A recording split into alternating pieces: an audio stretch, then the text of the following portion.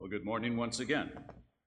It is good to be back among the people on whom the first rays of sunlight strike the state of New York.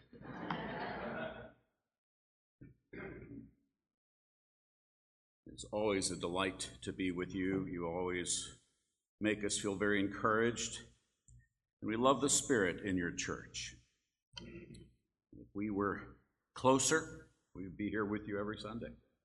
No question about that. Have you ever stopped to ponder how you arrived here today? How you ended up sitting in this worship service? What was it that swept you into church while thousands of people like you wouldn't give a thought to making the choice that you made this morning? Many of them might even call your choice foolishness. What life events brought you here today? When John wrote his gospel account about what he witnessed during the 3 years that he was a disciple of Jesus, he included an account of Jesus bringing his dear friend Lazarus back to life after Lazarus' dead body had been in a tomb 4 days. The details of what happened that day have given me courage to face the hardest times in my life. What Jesus did for Lazarus has granted me great joy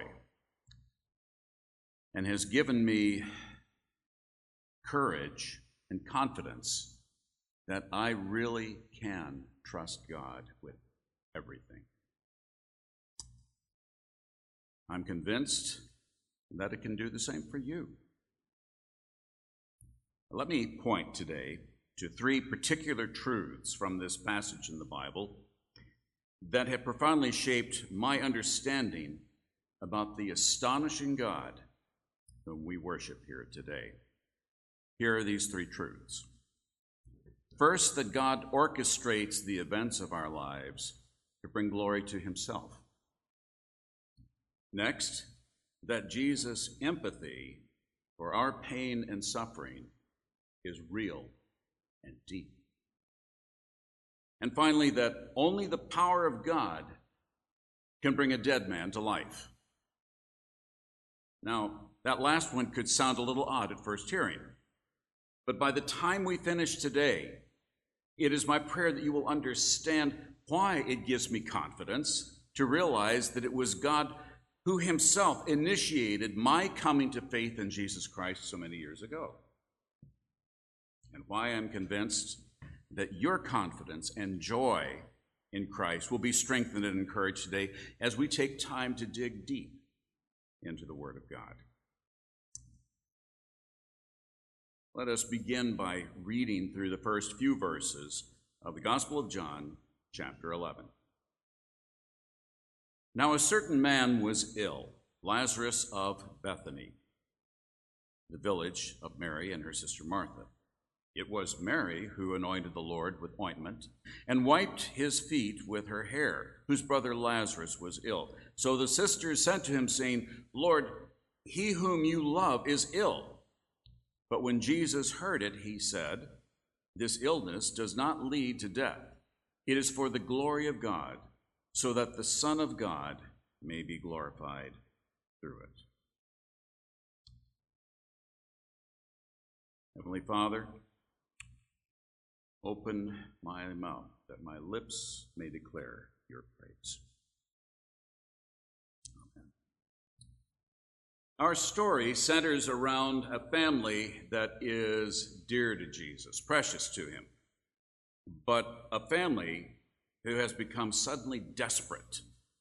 Lazarus and his sisters, Mary and Martha, are some of Jesus' closest friends among those who are not his disciples. And these close friends live in a suburb of Jerusalem called Bethany.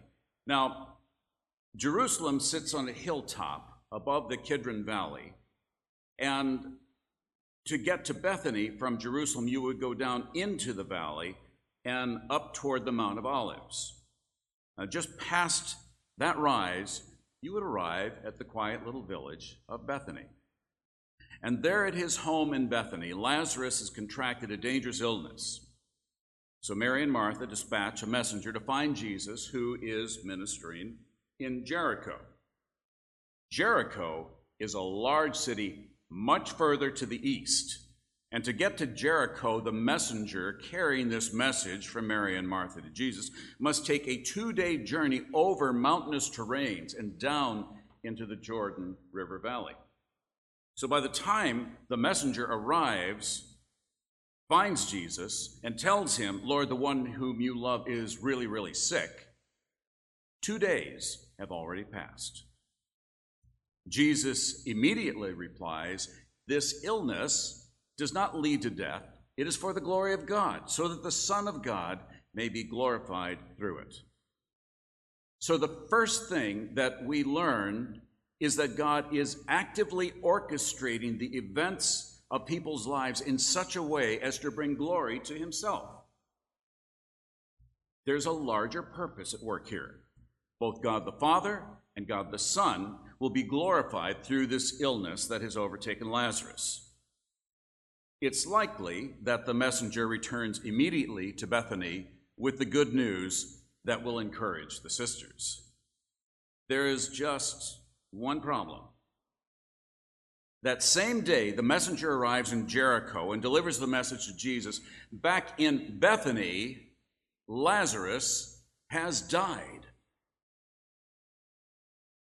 We might wonder how Jesus could be so badly mistaken about Lazarus.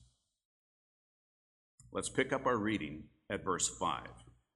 Now Jesus loved Martha and her sister and Lazarus, so when he heard that Lazarus was ill, he stayed 2 days longer in the place where he was. Then after this he said to his disciples, let us go to Judea again.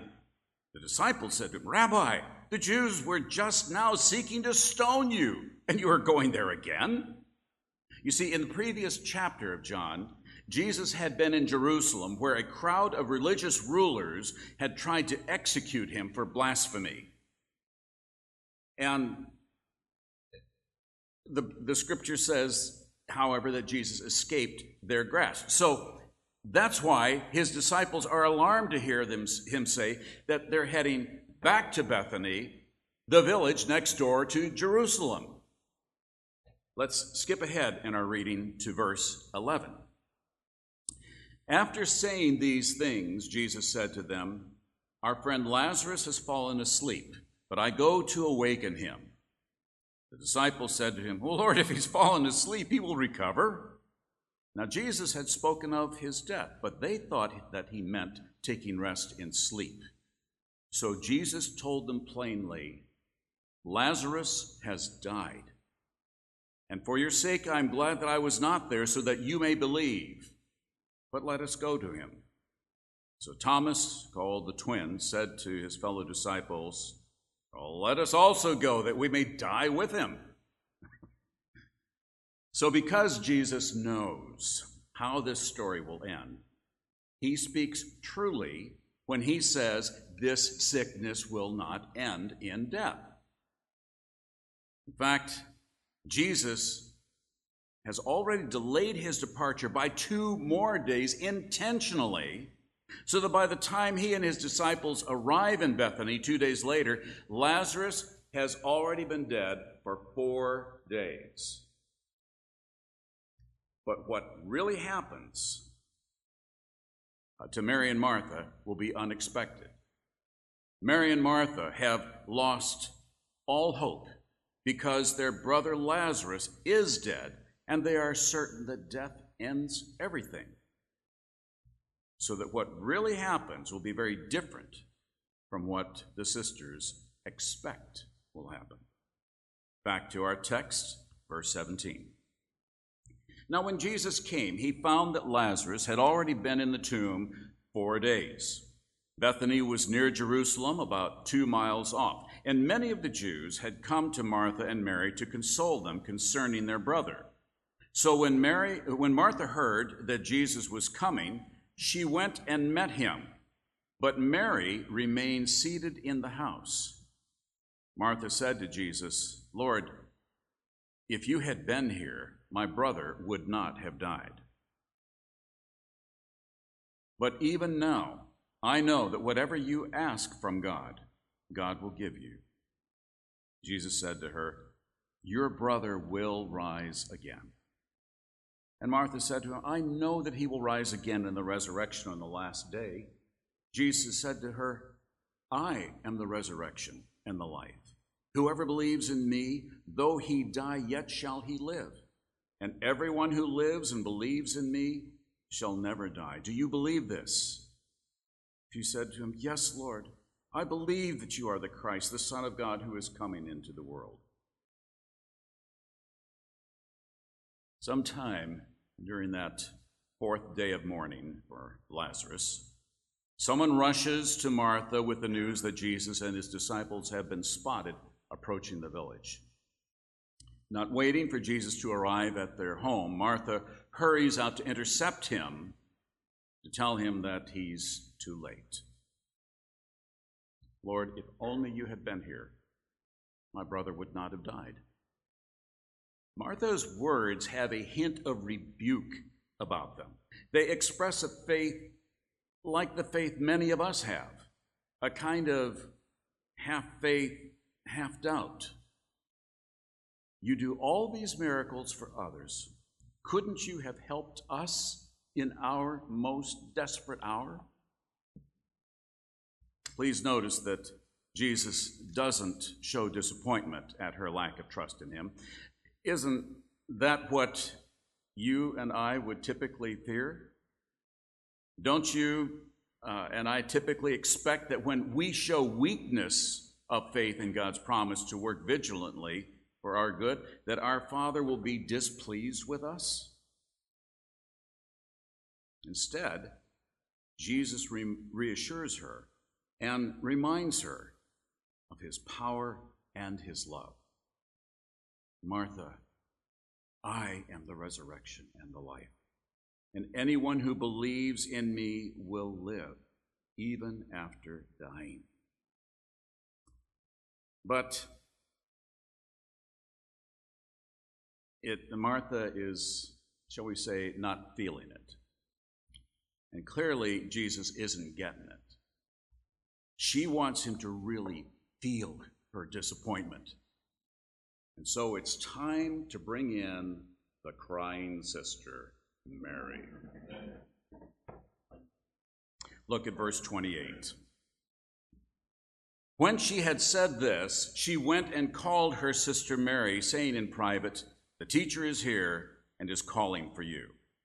And when she heard it, she rose quickly and went to him. Now Jesus had not yet come into the village, but was still at the place where Martha had met him. And when the Jews who were with her in the house, consoling her, saw Mary rise quickly and go out, they followed her, supposing that she was going to the tomb to weep there. Now when Mary came to where Jesus was and saw him, she fell at his feet, saying to him, 'Lord, if you had been here, my brother would not have died.' When Jesus saw her weeping, and the Jews who had come with her also weeping, he was deeply moved in his spirit and greatly troubled. And he said, 'Where have you laid him?' They said to him, 'Lord, come and see.' Jesus wept. So the Jews said, 'See how he loved him?' But some of them said, 'Could not he who opened the eyes of the blind man also have kept this man from dying?'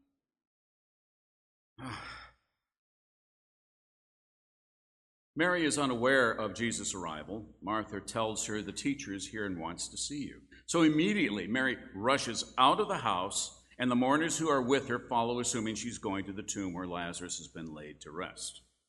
But Mary has fled to Jesus, and when she reaches him, she falls at his feet in tears. Mary uses the exact same words that Martha said earlier. 'Lord, if you had been here, my brother would not have died.' But Mary says it with a gush of tears and a rush of sorrow. You can almost see her there at Jesus' feet, fallen in the Judean dust, sobbing and weeping almost violently, heartbroken, helpless, her hopes vanished after 4 days of mourning for her brother. And that's when we come upon one of the most remarkable verses in the entire Bible. One that reveals a side of our Savior that we often find hard to believe. Verse 35 says simply, Jesus wept. It's the shortest verse in the Bible. But the word used here for weeping is more than merely shedding a tear or two. It describes a heavy type of uncontrollable sobbing and gasping for air with no regard for those who might see you. Jesus is so deeply moved and visibly distressed that even those who had been sent to spy on him for the religious rulers in Jerusalem were staggered by the depth of his anguish and sorrow. Isaiah prophesied of the Messiah who would one day come, saying, "Surely he has borne our griefs and carried our sorrows." And this might have been the moment when that prophecy was first fulfilled.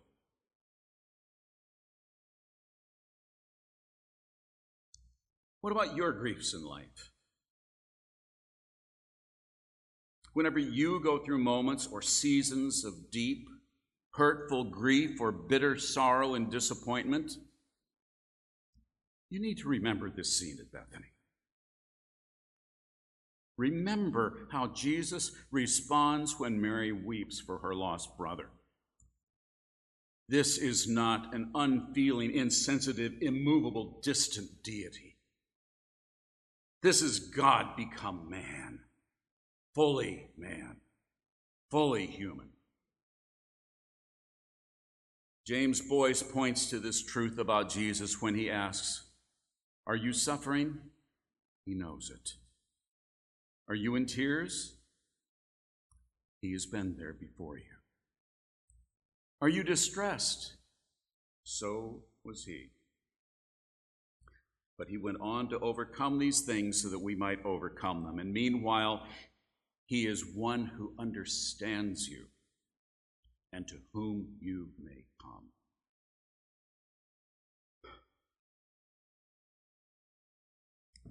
Back to verse 38. Then Jesus, deeply moved again, came to the tomb. It was a cave, and a stone lay against it. Jesus said, "Take away the stone." Martha, the sister of the dead man, said to him, "Lord, by this time there will be an odor, for he has been dead 4 days." Jesus said to her, "Did I not tell you that if you believed, you would see the glory of God?" So they took the stone away, and Jesus lifted up his eyes and said, "Father, I thank you that you have heard me. I knew that you always hear me, but I said this on account of the people standing around, that they may believe that you sent me." When he had said these things, he cried out with a loud voice, "Lazarus, come out." The man who had died came out, his hands and feet bound with linen strips, and his face wrapped with the cloth. And Jesus said to them, "Unbind him and let him go." So now the scripture shifts our focus from a really desperate family to a really dead man. Lazarus is really dead. What is about to happen is ordained by God so that through this miracle, the Son of God would indeed be glorified before the hundreds of people who are there to witness this miracle. Everyone present will see that Jesus commands the power of life over death. Many of the Jews who had come to comfort the sisters in their grief will see what Jesus does and put their faith in him. Many of the other Jews who had come to spy on Jesus will report this miracle back to the Jewish leaders, and this news sparks greater urgency in their plot to kill Jesus. But through it all, God will carry out a detailed plan that had its origins in eternity past, before the world was ever even created. The crowd moves to the place where Lazarus has been entombed. It is a cave, and a huge stone lays against it, sealing the tomb. That's when Jesus says, "Take away the stone." Once again, Martha is convinced that Jesus isn't getting it. "Lord, by this time there will be an odor, for he has been there 4 days."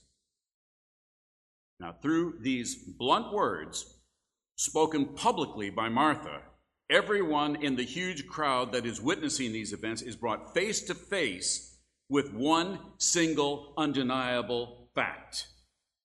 Lazarus is dead. He's not just dead, he's really, really, really dead. Everyone knows because anyone can walk by the tomb and smell the aroma of death, the decay of a body for which there is no longer any possible hope of life. The point is this: Lazarus is really, really, really helpless. What he needs is someone to rescue him from death. I wonder how many of you today have ever been involved in a rescue. It doesn't happen very often in life unless you do it as a profession. But when you've been involved in a rescue, you never forget it. A number of years ago, I was returning home to Colorado Springs from a seminar in Denver, driving along Interstate 25 at dusk just before the sun had set completely. About a quarter mile ahead of me, I noticed some headlights spinning wildly, and then traffic ahead of me came to a complete stop. And that's when I saw him. Sprawled on the other side of the road, next to a VW Beetle that had been knocked across into oncoming lanes, was a man on his back, completely still.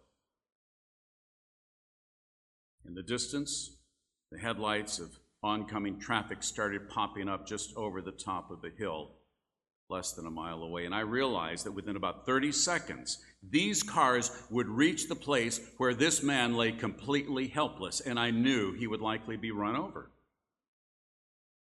So I pulled off the road, jumped out of the car, and ran to his side. He was completely unresponsive, but I had to get him off the highway. So I pulled his limp body off the pavement into the 20-foot wide strip of grass that divided this highway out west. To do that, I had to put my arm under his head to steady it in case the neck had been broken. And then when I got him off onto the grass, and I pulled my arm out, the sleeve was covered in blood. The man was either unconscious or dead. I didn't know which. But at that moment, I was the only hope he had. It would take an ambulance at least 10 minutes to get there from the nearest town. And that's when my CPR training kicked in. 3 times I had to restart the man's breathing before the paramedics arrived and took over. They put him in the ambulance, drove off, and I drove home. The next day I got a phone call from the man's brother. "I just wanted to thank you," he said, "to tell you that he's going to be fine." He suffered a broken neck in the crash. And the doctors said it was a miracle that he had no damage to his spinal cord where the neck broke.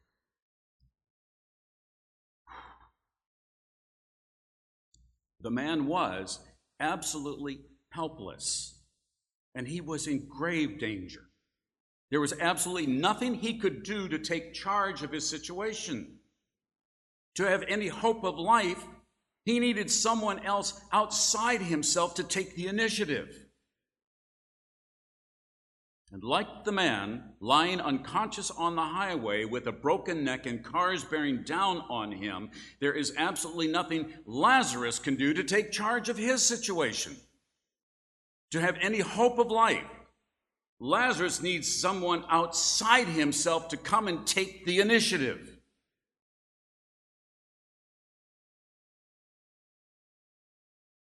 This story of Lazarus is one of the best illustrations of why so many people do not respond to the words of the gospel. You see, only the power of God can bring a dead man to life.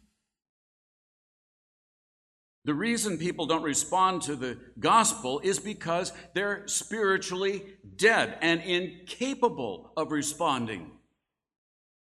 This is what the Apostle Paul meant when he wrote to the church at Ephesus and said, "As for you, you were dead in your transgressions and sins, in which you used to live when you followed the ways of this world and the ruler of the kingdom of the air, the spirit who is now at work in those who are disobedient."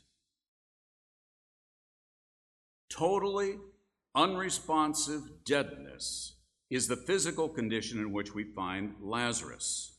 Lazarus is really, really, really helpless. And like Lazarus, Romans 6 tells us plainly that while we were still helpless, at the right time, God initiated our rescue.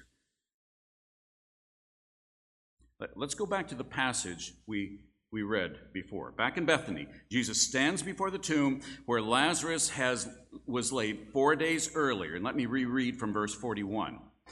"So they took away the stone, and Jesus lifted up his eyes and said, 'Father, I thank you that you have heard me. I knew that you always hear me, but I said this on account of the people standing around, that they may believe that you sent me.' And when he had said these things, he cried out in a loud voice, 'Lazarus, come out!'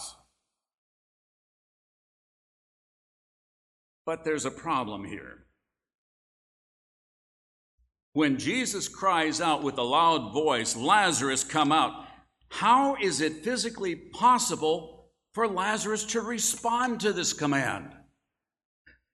How do his ears pick up the vibrations of air that make sound waves?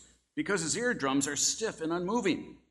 How does his brain receive the electrical impulses from the ears and translate these sounds into words and concepts? Because his brain is literally a skull full of mush. How do his muscles respond to the command of his brain to get up and walk out? Because his muscles are disintegrating at the cellular level, and they had been for days. So we must ask, how is it physically possible for Lazarus to respond to Jesus' command? The answer leaps out of the pages of Ezekiel's prophecy of the dry bones, which we had read earlier.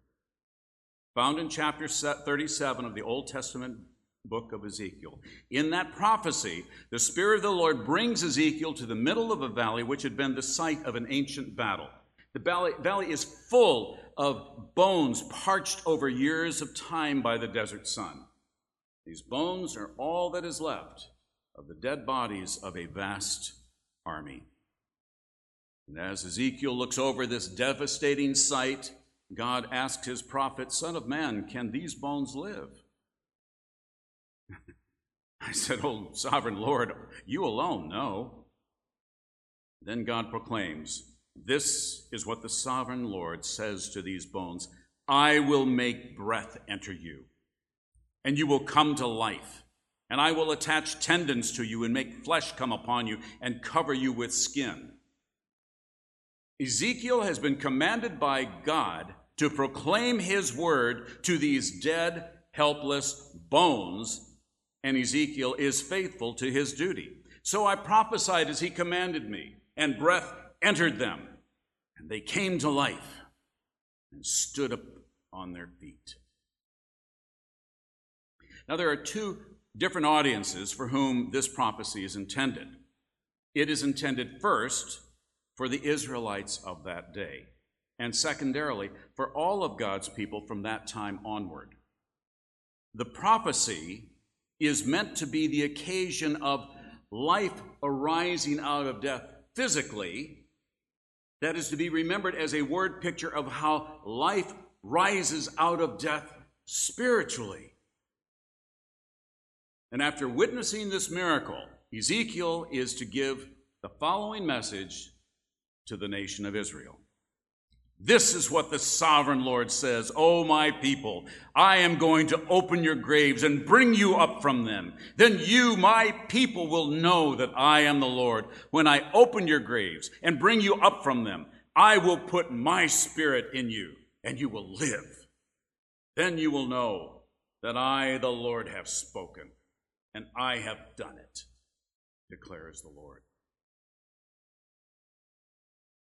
This prophecy helps you and me to comprehend what is happening to Lazarus on that fateful day. When Jesus calls out to Lazarus, more than merely the sound of his voice carries forth.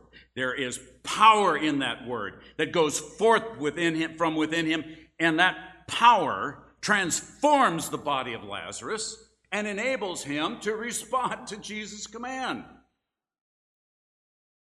The power of God is the reason that Lazarus, his body fully regenerated, comes out of the tomb obedient to the command of Jesus, because Lazarus is now physically capable of obeying the spoken command of God the Son.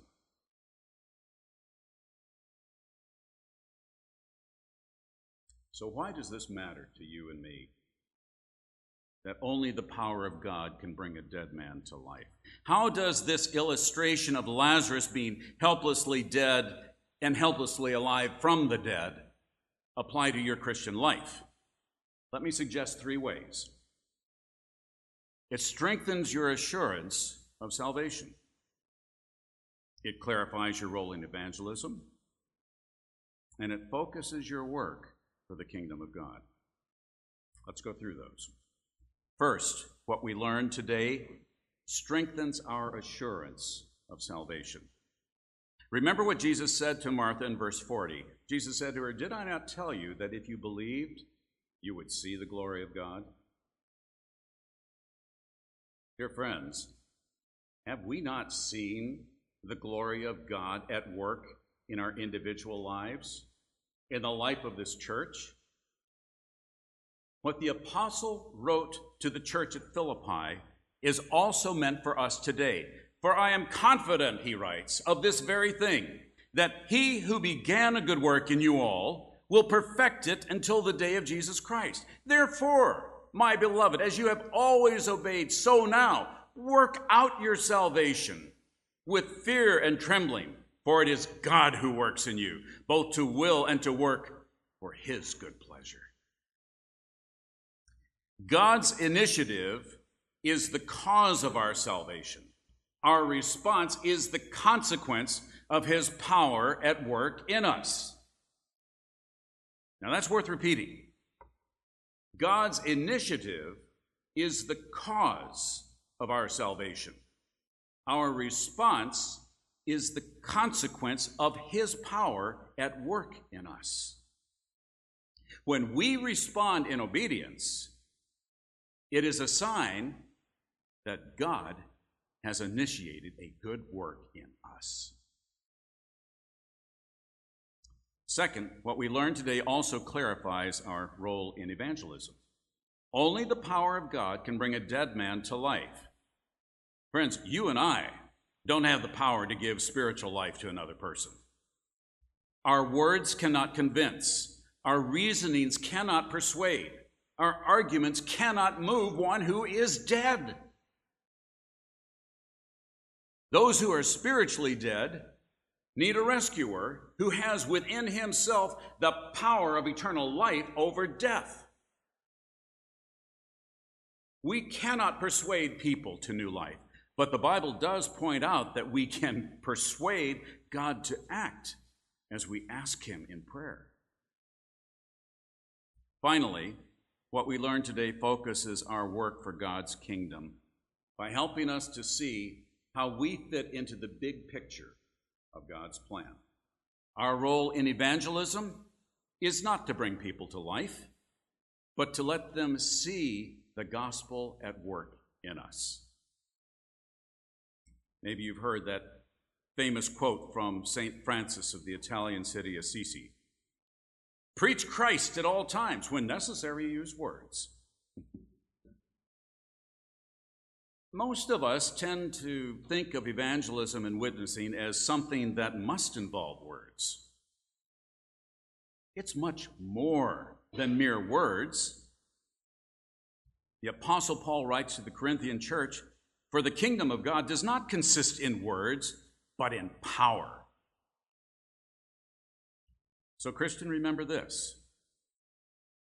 The God of heaven and earth is remaking you, and it shows. He has blessed you with changes in your life that make you stand out from the crowd. And when unchurched people see this, some of them will want to be around you, and some will ask questions about why you are the way you are. Peter tells us, then, always be prepared to give an answer to everyone who asks you to give a reason for the hope that's in you. Whatever you do, it's because God's power has given you life. And by merely walking around and being a blessing to everyone you meet, you are a living example of God's power put on display so that others may see you and give glory to God. Now, not everyone's a home run hitter evangelistically, not many. But just by being you, maybe you can get someone to first base. So if God has gifted you with the gift of hospitality or the ability to encourage people or to be a listening ear or with the skill of making repairs or with a love for gardening or playing basketball at the park, use these gifts without guilt, for that is why God has so equipped you. And when necessary, use your own words to give a simple answer to questions about the hope that you have that God has given you for life now and life eternal. So back to the question I asked at the beginning of this sermon. Have you ever stopped to ponder the events that swept you into this church service today? Now we know that it all started when the Lord God of heaven and earth called you out of your spiritual tomb where you lay dead and helpless. For only the power of God can bring those who are spiritually dead to life. Therefore, Jesus said, let your light shine before others, so that they may see your good works and give glory to your Father who is in heaven. For once God calls you from your tomb, he will continue to orchestrate the events of your life to bring glory to himself, to fill your life with the joy and the purpose that fills the souls of those who have been made truly alive in Christ. Oh, Father, how remarkable, how unbelievable, but now how much more this makes sense. Take our lives, Lord, take our minds, our hearts, and fix them to the reality that while we were dead and while we were helpless, you took initiative. You chose to save us. You chose to love us. And now you chose to let your glory shine in us, weak, sinful human beings who day by day are being transformed more and more into the likeness and the image of the Lord Jesus Christ. May he be seen in us today.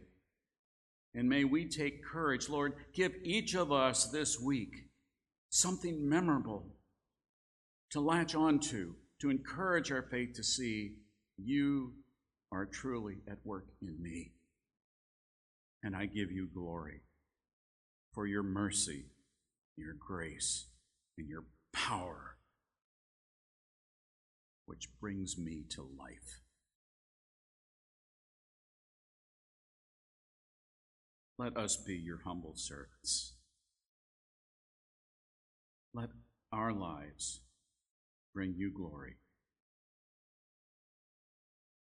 This we pray in the name of our holy Lord, our Jesus Christ, who made it possible by giving his life for ours. Thank you in his name.